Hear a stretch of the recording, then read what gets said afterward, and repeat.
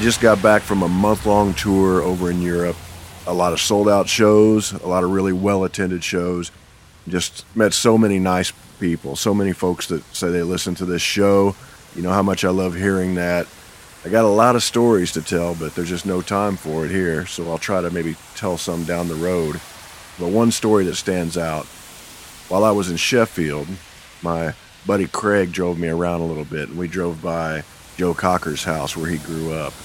And I didn't even know he was from Sheffield, but when I got home, I showed a picture I took of his house to Mangler, and Mangler said he remembers stopping in there a long, long time ago with Joe and seeing his old place. But Craig also drove me over to the spot where I played my first ever gig in Sheffield many, many years ago, called the Boardwalk. It's a legendary rock club. It was originally called the Black Swan back in the 60s, and the locals would call it the Mucky Duck, and then it later became known as the Boardwalk. But it's most famous for on July 4th, 1976, The Clash played their first ever gig right there, and they were opening for the Sex Pistols. Just imagine being there for that. But the place is abandoned now. In my opinion, it should be a national monument. There should be a historic plaque or something out front. But the good thing about this is there's people like us who care about these sort of things in places like this. And one such person, a fan, put a note on the front door. It looked like it was held up with duct tape and thumbtacks, which is very appropriate. I'd like to read that note for you because I think it is timely, and I'll just leave it at that. I quote, "The Clash were the living embodiment of the punk ethic. Politically aware and DIY, they were a blast of fresh air in a failing country that had forgotten its greatest asset, its youth."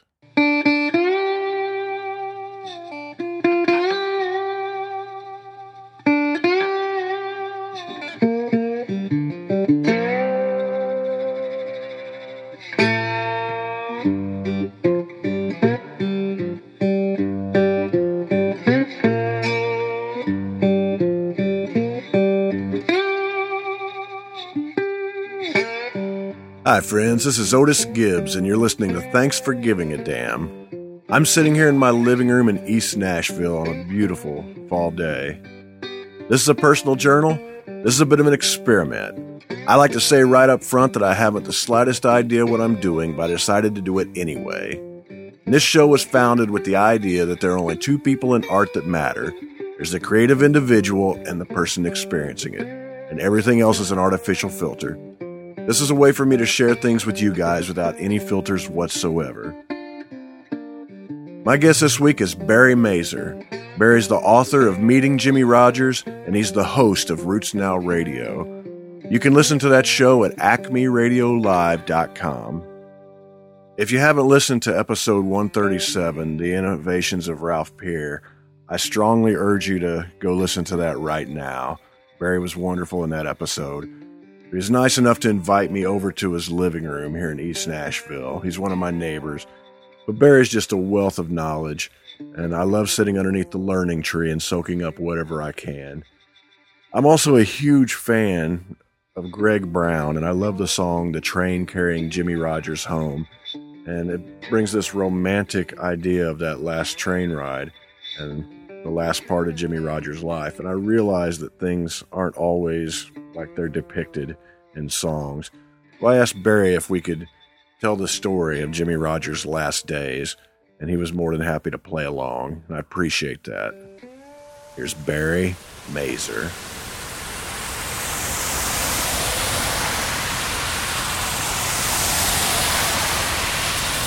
My book, Meeting Jimmie Rodgers, the subtitle is How America's Original Roots Music Hero Changed the Pop Sounds of a Century. And that may not be the way people think about the so-called father of country music. But he didn't even know he was in country music, So, kind of got hints towards the very end of his life. But, these things weren't all kind of settled and clear yet. And he was a Southern vaudevillian who sang music from down home. And more of it was blues and vaudeville than it was what we would think of as country music, but some of it was. And they were trying to figure out what that would look like if it was mass appeal. So Jimmie was a pretty humble guy, the son of from Meridian, Mississippi, who was the son of a railroad section gang head, which was a guy who like in charge of laying out tracks and stuff. But contrary to the way the story is sometimes, so from the age of 12, wanted into show business. And of course, as you wouldn't in 1910, 1912, have the faintest idea what that would look like. How could you possibly get there? Some kid in Meridian, Mississippi.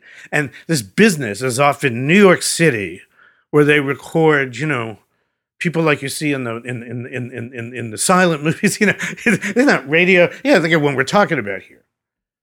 And you get these records, and they come from some mysterious, magical place far, far away, and you don't know how to get from here to there. But he loved to do it, and he tried to do it. And meanwhile, he was, in fact, a brakeman and other jobs on the trains for years. And relevant to the story we want to talk about today, by 1924, which was 3 years before he was first recorded at Bristol by Ralph Peer, and became rather rapidly in the months ahead a huge recording star.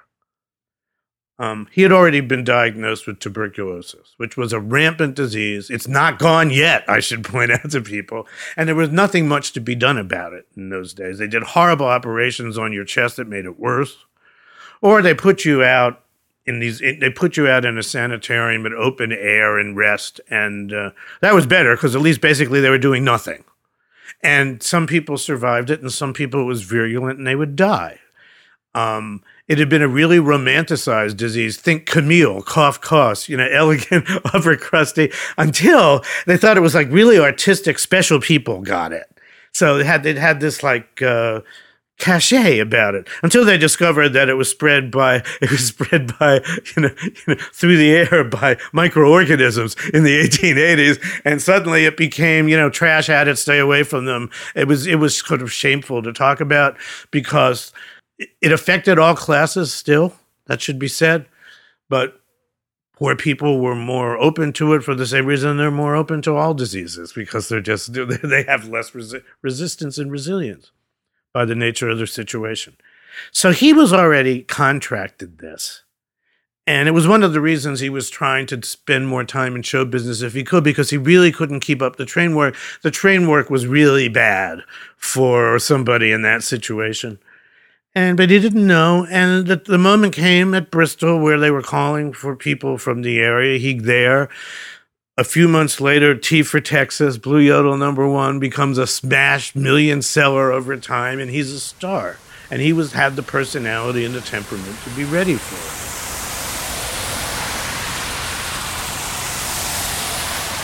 Working with Ralph Peer in the next 5 years, before he died, he was recording at a pace because he was Elvis large. That's what people have to understand, the way they related to him. This was a roots music here, was this new idea. He was one of us. He became a star, and he didn't hide it. He glorified it. He's doing songs that talk about Lord, which was not in the usual pop music vocabulary. Yeah. So the Mississippi accent stayed. It wasn't work away. The subject stayed down home. He recorded blues without any condescension or minstrelsy. So he was showing tough white boys all over the South, to put it frankly, but there were ways to sing blues that you didn't have to be imitative. And that was really important. In fact, in fact, he was the first white blues singer that people like a Howlin' Wolf or somebody was like openly fond of. And Wolf says his howl was based on Jimmy's yodel. And the yodel was, this is hard to explain across time, considered sexy. This was a new, close electronic microphone kind of situation. That's not the way people respond to yodels today, but it was the same as Bing Crosby going ba-da-ba-ba. It was the same as a Robert Johnson jumping up into a falsetto. It was the intimacy and breathy and physicality of that yodel is what people responded to. So it was hot stuff in 1928, and it set off a craze of other people doing it. In those 5 years, he recorded at such a pace because they needed to, and there was such money being made until the Depression hit, which wasn't that long after he broke with 28. You got a couple of really great years here, and they were great years. And they put him in talking short films and on the radio and in the newspaper. He was a huge star. And the record sold all over the world, by the way, not just in the South. He recorded at a pace that was almost exactly the same as the Rolling Stones and the Beatles at their height in 5 years, which was, count the albums, it was 112 sides in 5 years, which is about what they did at their height in the 60s. So this was, you know, and there was good reason. The bottom fell out of the market when the Depression hit, radio came, and he was still doing better than anybody else, but it wasn't so great. He appeared live incessantly, which is one of the things that his manager, publisher, and producer up here look for. You promote these records, get them to know you, which they did. He would never stop. Hundreds of dates a year. The travel had to have been terrible. Oh, yeah, it was. I mean, it was like, you know, localized from tiny little towns and movie theaters. And part of the reason he became what I was calling a roots music hero is the beginning of the Dust Bowl hit in 1930 to 31. And there were people quite literally starving in Oklahoma and places like this. And he and Will Rogers went out on tours together to raise money for these people. And it was often get them seeds so they can grow their own again and money. And the government would do nothing. The Hoover administration was saying, well, if we do anything about this, they'll just ask for more. Roosevelt took office with just a few weeks before Jimmy died. But at this point, they went out there and they did this, and nobody ever forgot that, including, say, Woody Guthrie, who saw him and apparently met him early on in Texas. But, I mean, this kind of thing is that you could be that guy. He was an unelected, like Will Rogers was, an unelected representative of the people that he came from. And he wasn't just a star, he was a hero to a lot of these people. And it was that kind of thing that cemented that. But just the fact, and so like Elvis later, they loved it that he was rich. He had cars and he had mansions. It wasn't called Graceland, it was called the Blue Yodeler's Paradise. And he had Cadillacs and the suits and, and by reputation, and not untrue, women and, he was the Elvis of his day. And people loved it. It was one of theirs who got to be what they could not conceive of being. So it was great. Like it still is when somebody does that. And I think people don't understand the country music audience to this day. And in some ways, the R&B audience, the relation to hip-hop artists or Beyonce, they don't understand the love of somebody being that massively successful. It's exactly that connection. I mean, it's kind of a dream. It doesn't do that much good. You know that, and I know that. But it is something that feels good. And it's like shows you that like somebody did it, so it's not impossible. So he was that guy, and now he's getting sicker.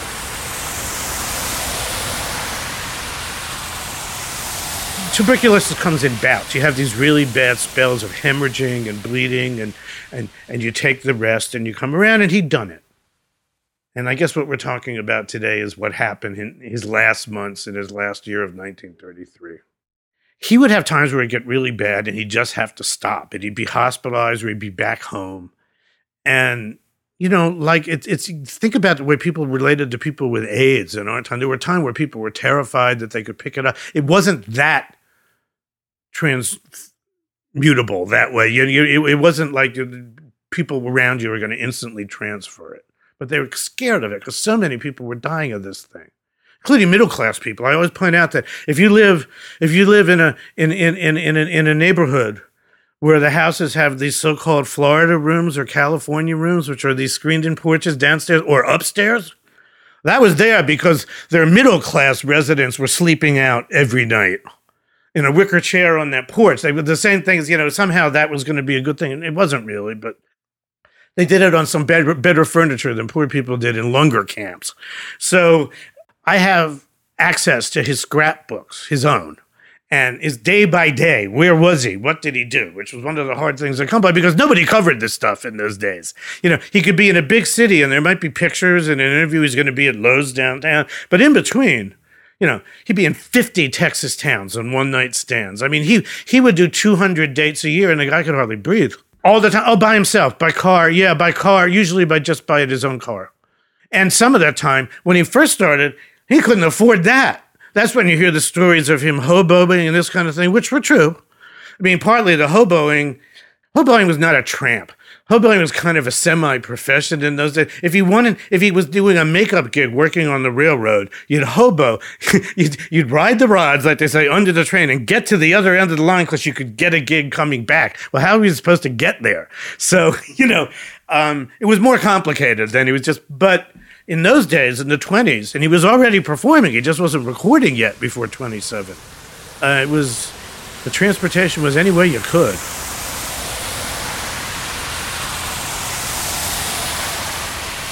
So we get to 1933. Now it's been romanticized somewhat, which is understandable because it's a sad story. It was time for his next recording session. It had been a while. His last session had been the summer of 32, and it hadn't been all that much. It was in New Jersey, and now it's May 1933. And his manager and producer, Ralph Peer's relation to RCA Victor Records is changing. He's in the process of leaving there as a producer, but he's still a manager and publisher. The record business is just in terrible shape. It's the height of the depression. We're talking May 33 here. Clubs are closing. There's no good live gigs to get. Jimmy when he'd been playing live, they'd been dumps compared to where they'd been. You're doing what you could. And he hadn't been well, so he wasn't around that much. And he had seen family back in Meridian, hanging in Texas.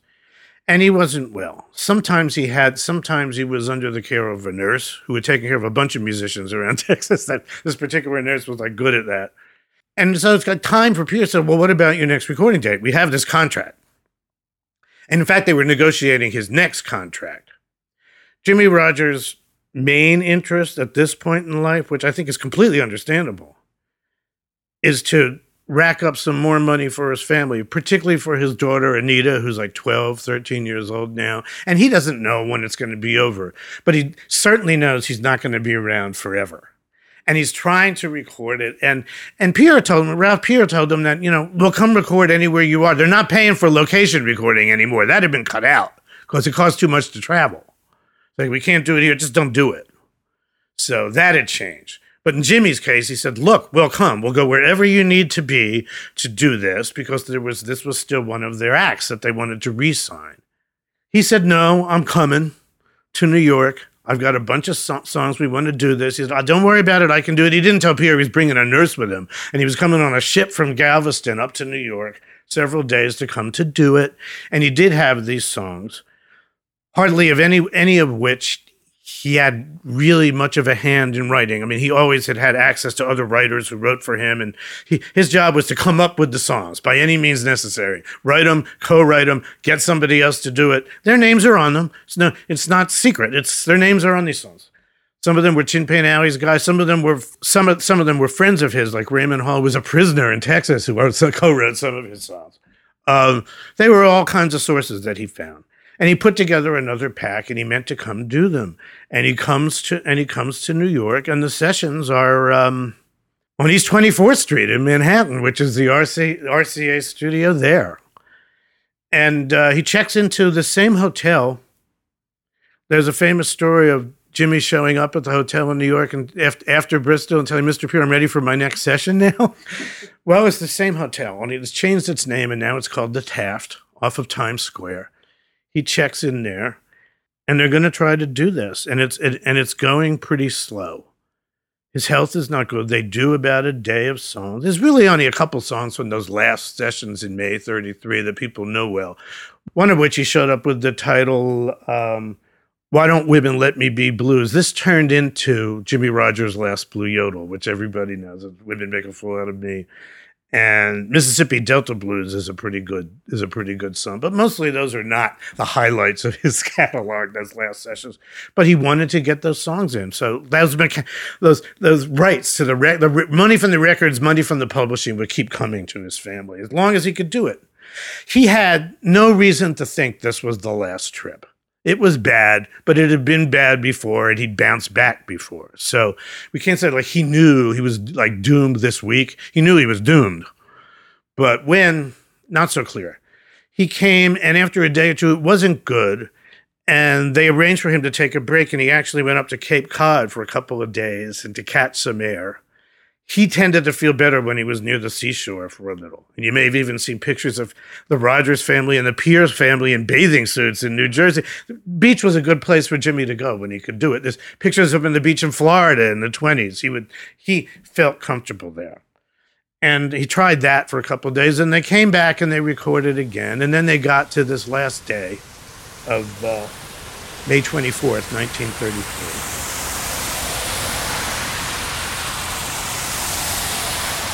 And it's real bad. And by the way, if you listen to those records, some of it's good. I mean, there's a song he called it Barefoot Blues. It wound up, he knew, I have images I can show you of a ledger, a notebook that he kept of everything that he did.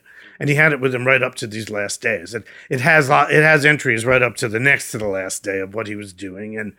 And he was calling it Barefoot Blues, but he knew that they were going to call it Blue Yodel number something. He had Blue Yodel number ? Which is like, what order did they actually release them in? So, but it turned out to be called Blue Yodel number 12. But, and if you listen to that, it's probably the greatest guitar solo he ever recorded that he does in just a couple of days before he died. But for the first time ever, you can hear lumbered breathing taking places on some of those last records. And if you notice, one of the things you can notice is his yodel starts to get extended, not because he's showing off, but because some of the notes he'd normally hit, because every yodel was different. Every single Jimmy Rogers record had a different yodel, which Ernest Tubb loved to point out to people. There wasn't one yodel. There was lots of them in different ways, musically, side things, whatever. But some of them are getting extended because he discovers he can't go high, so he does them longer. It's kind of jazzing. It's just, all right, well, I'll do this. And you can hear him doing it. And you can hear heavy breathing on some of those last records. There's also perfectly good ones, like Women Make a Fool Out of Me. But sometimes it's not so good. And famously, the last day, he's lying down on a cot between takes and cuts just to keep going. That's the image that sticks in people's head. They've often heard about the cot. And we can look at it that way. I mean, Jimmy was a hero to a lot of people. He's heroic to me, too, in a lot of ways. He really was a kind of rambler and rogue and all those other things. People like him to be this kind of, badass outlaw. And, it's like, but he genuinely cared about taking care of his family, particularly his kid. And he had one baby daughter die. And so the one that was left, really mattered to him. Everybody says he loved that daughter. That was no question, whatever else was going on in his life. So that mattered. And it's kind of heroic to put up with this, to do it. He really didn't have to get on a boat and go to New York to do it. And he chose to, for whatever reason. It's a personal, it might have been to prove to himself or others that he could still do it. He wanted the contract. Here's one thing about that, which I got to see, which was not really known before my research for meeting Jimmy Rogers. People hadn't been able to see this. In those last days, he wrote one long letter and 3 postcards home to his wife. And by the time she received them, he was dead. But these are the last handwritten thoughts of Jimmy Rogers himself. And I saw these inside a vault in San Antonio, Texas, where some of the estate stuff is kept. And I had to sort of memorize them. I couldn't take pictures of these particular things, and I couldn't take notes, but I know what they said. And part of this was if you want his mood. It was not the mood of somebody who thought today's the end and I have to reassure my wife. First of all, one of the reasons his wife wasn't there, she was she was nursing her brother who was dying of lung cancer. And Jimmy Rogers was writing home. He's complaining he wants to smoke. And Jimmy's cards say things like, "Oh, let him smoke. He'll feel better for it." And he said, we only got a couple songs done the first day. You know how slow Ralph is, meaning Pierre. So this is the tone. And the other thing was this money concern. The last day, Pierre was not there. He was in Camden settling a new contract for Jimmy Rogers. You have to realize that almost everybody was being dropped in roots music. They just couldn't make any money on them. He was being signed again, and what Pierre had worked for him would have been his next contract, which was moved from RCA Victor label records to their lower-priced Bluebird line, which is where all the roots music people wound up, even like Glenn Miller as a roots. But it was all the non-mainstream music was on Bluebird. And the point of this is they sold for 35 cents a piece instead of 75, and poor people could afford them more easily if they stretched. So that would have sold more records. And Pierre had worked out a deal where his royalty was going to be the same, even though the records only took in 35 cents instead of 75. So he was excited about this, and he explains all of this to his wife in his last long letter home. It's going to be okay. Look, Ralph worked this thing out. And he did the last session on that cot, and he got in a cab. Pierre had this guy tending to his personal needs. And we know his name now. That took a little doing. We just didn't know half a name. His name was Castro. He was a very young man who was going to go on to be the head of the entire Latin division of Pure Music in years to come, Fernando Castro, and a controversial figure in his own right. The Latin craze to come would be partly under his hands.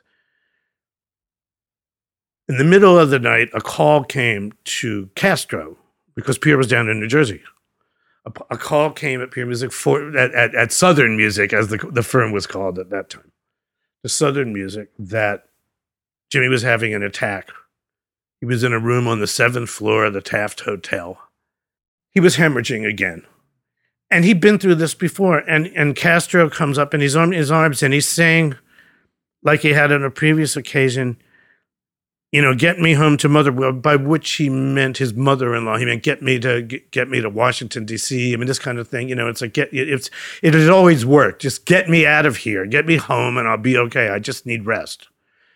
But it wasn't so. And over that night of May 24th, 1933, he died in Fernando Castro's arms.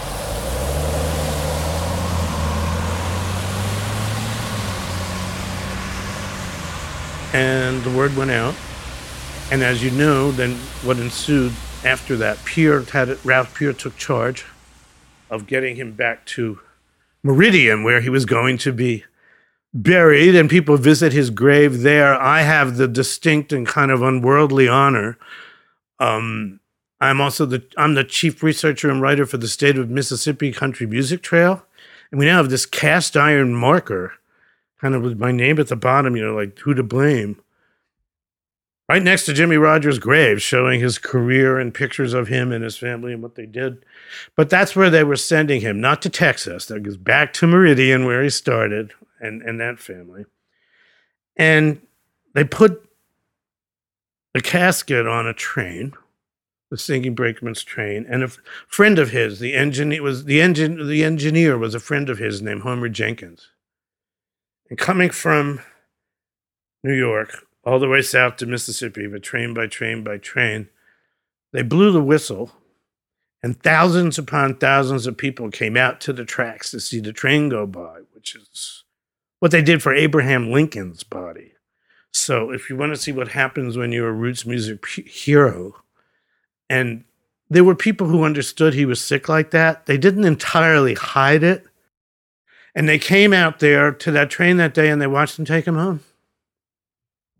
Did people meet at every stop along the way? They came out to the tracks just to watch. Yeah, everywhere, all the way to Meridian.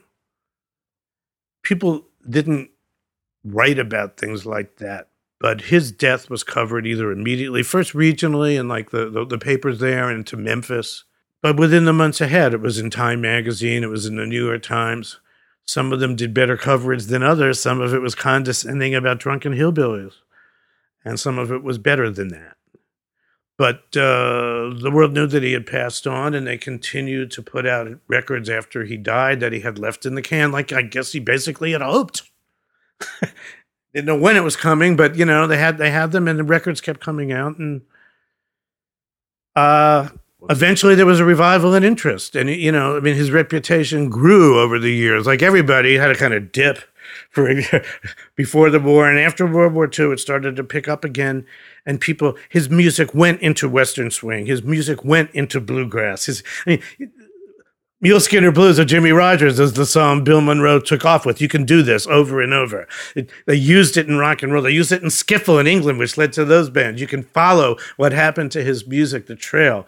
And the thing about it is that when people would turn to Jimmy Rogers songs, they had this great utility because he was crossing all these lines in the first place. It was jazzy. It was country. It was bluesy. It was all these things you couldn't quite define.